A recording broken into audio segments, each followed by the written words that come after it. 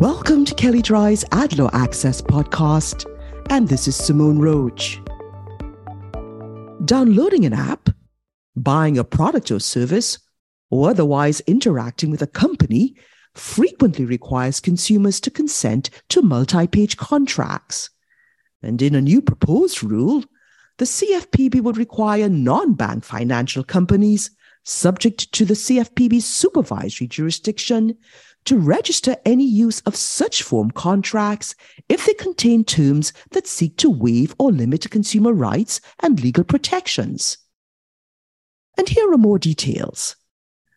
Registration requirements would apply to companies using form contracts, contracts drafted prior to the transaction for use in multiple transactions between the company and consumers.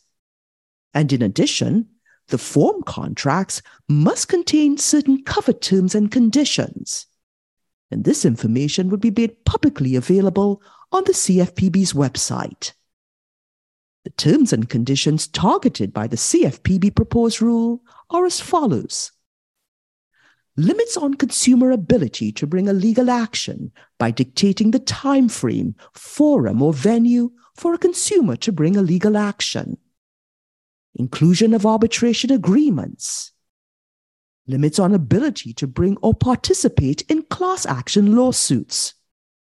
Limits on the company's liability to consumers, including by capping the amount of recovery or type of remedy. Waivers of claims consumers can bring in a legal action.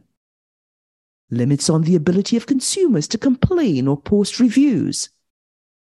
And waivers of other identified legal protections afforded under constitutional law, a statute or regulation, or common law. And some of these limitations are already prohibited under other statutes. For example, any contract term limiting consumers' ability to complain or post reviews is already prohibited under the Consumer Review Fairness Act, discussed in more detail here. But many other proposed terms and conditions are ubiquitous in financial company form contracts. For example, many companies include arbitration agreements in their terms and conditions and place limits on consumers' ability to bring a legal action by specifying the time frame, forum, or venue for such legal action. And such contractual terms would trigger the need for CFPB registration under the new proposed rule, which could in turn trigger subsequent scrutiny under the Bureau's UDAP authority. Similarly, many form contracts limit the company's liability to a consumer in one way or another, which is another covered term requiring registration.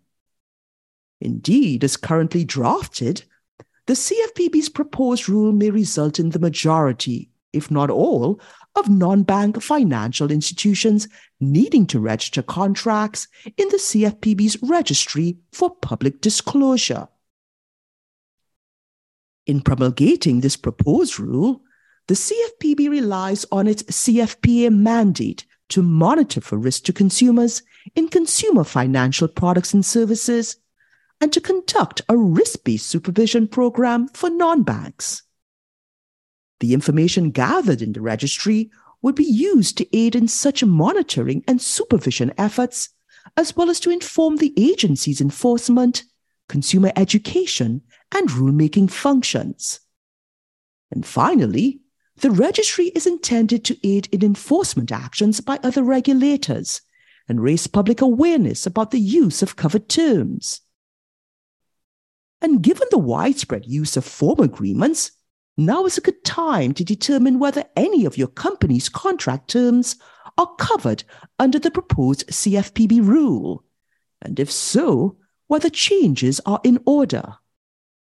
The specific terms and conditions included in the CFPB proposed rule signal regulators' particular interest and likely increased scrutiny of these types of provisions in financial contracts.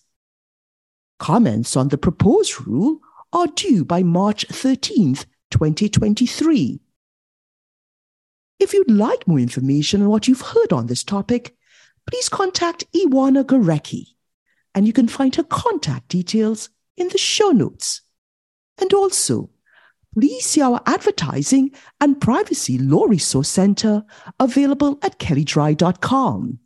And please download the AdLaw Access app for Apple and Android phones, available in the Apple app and Google Play stores.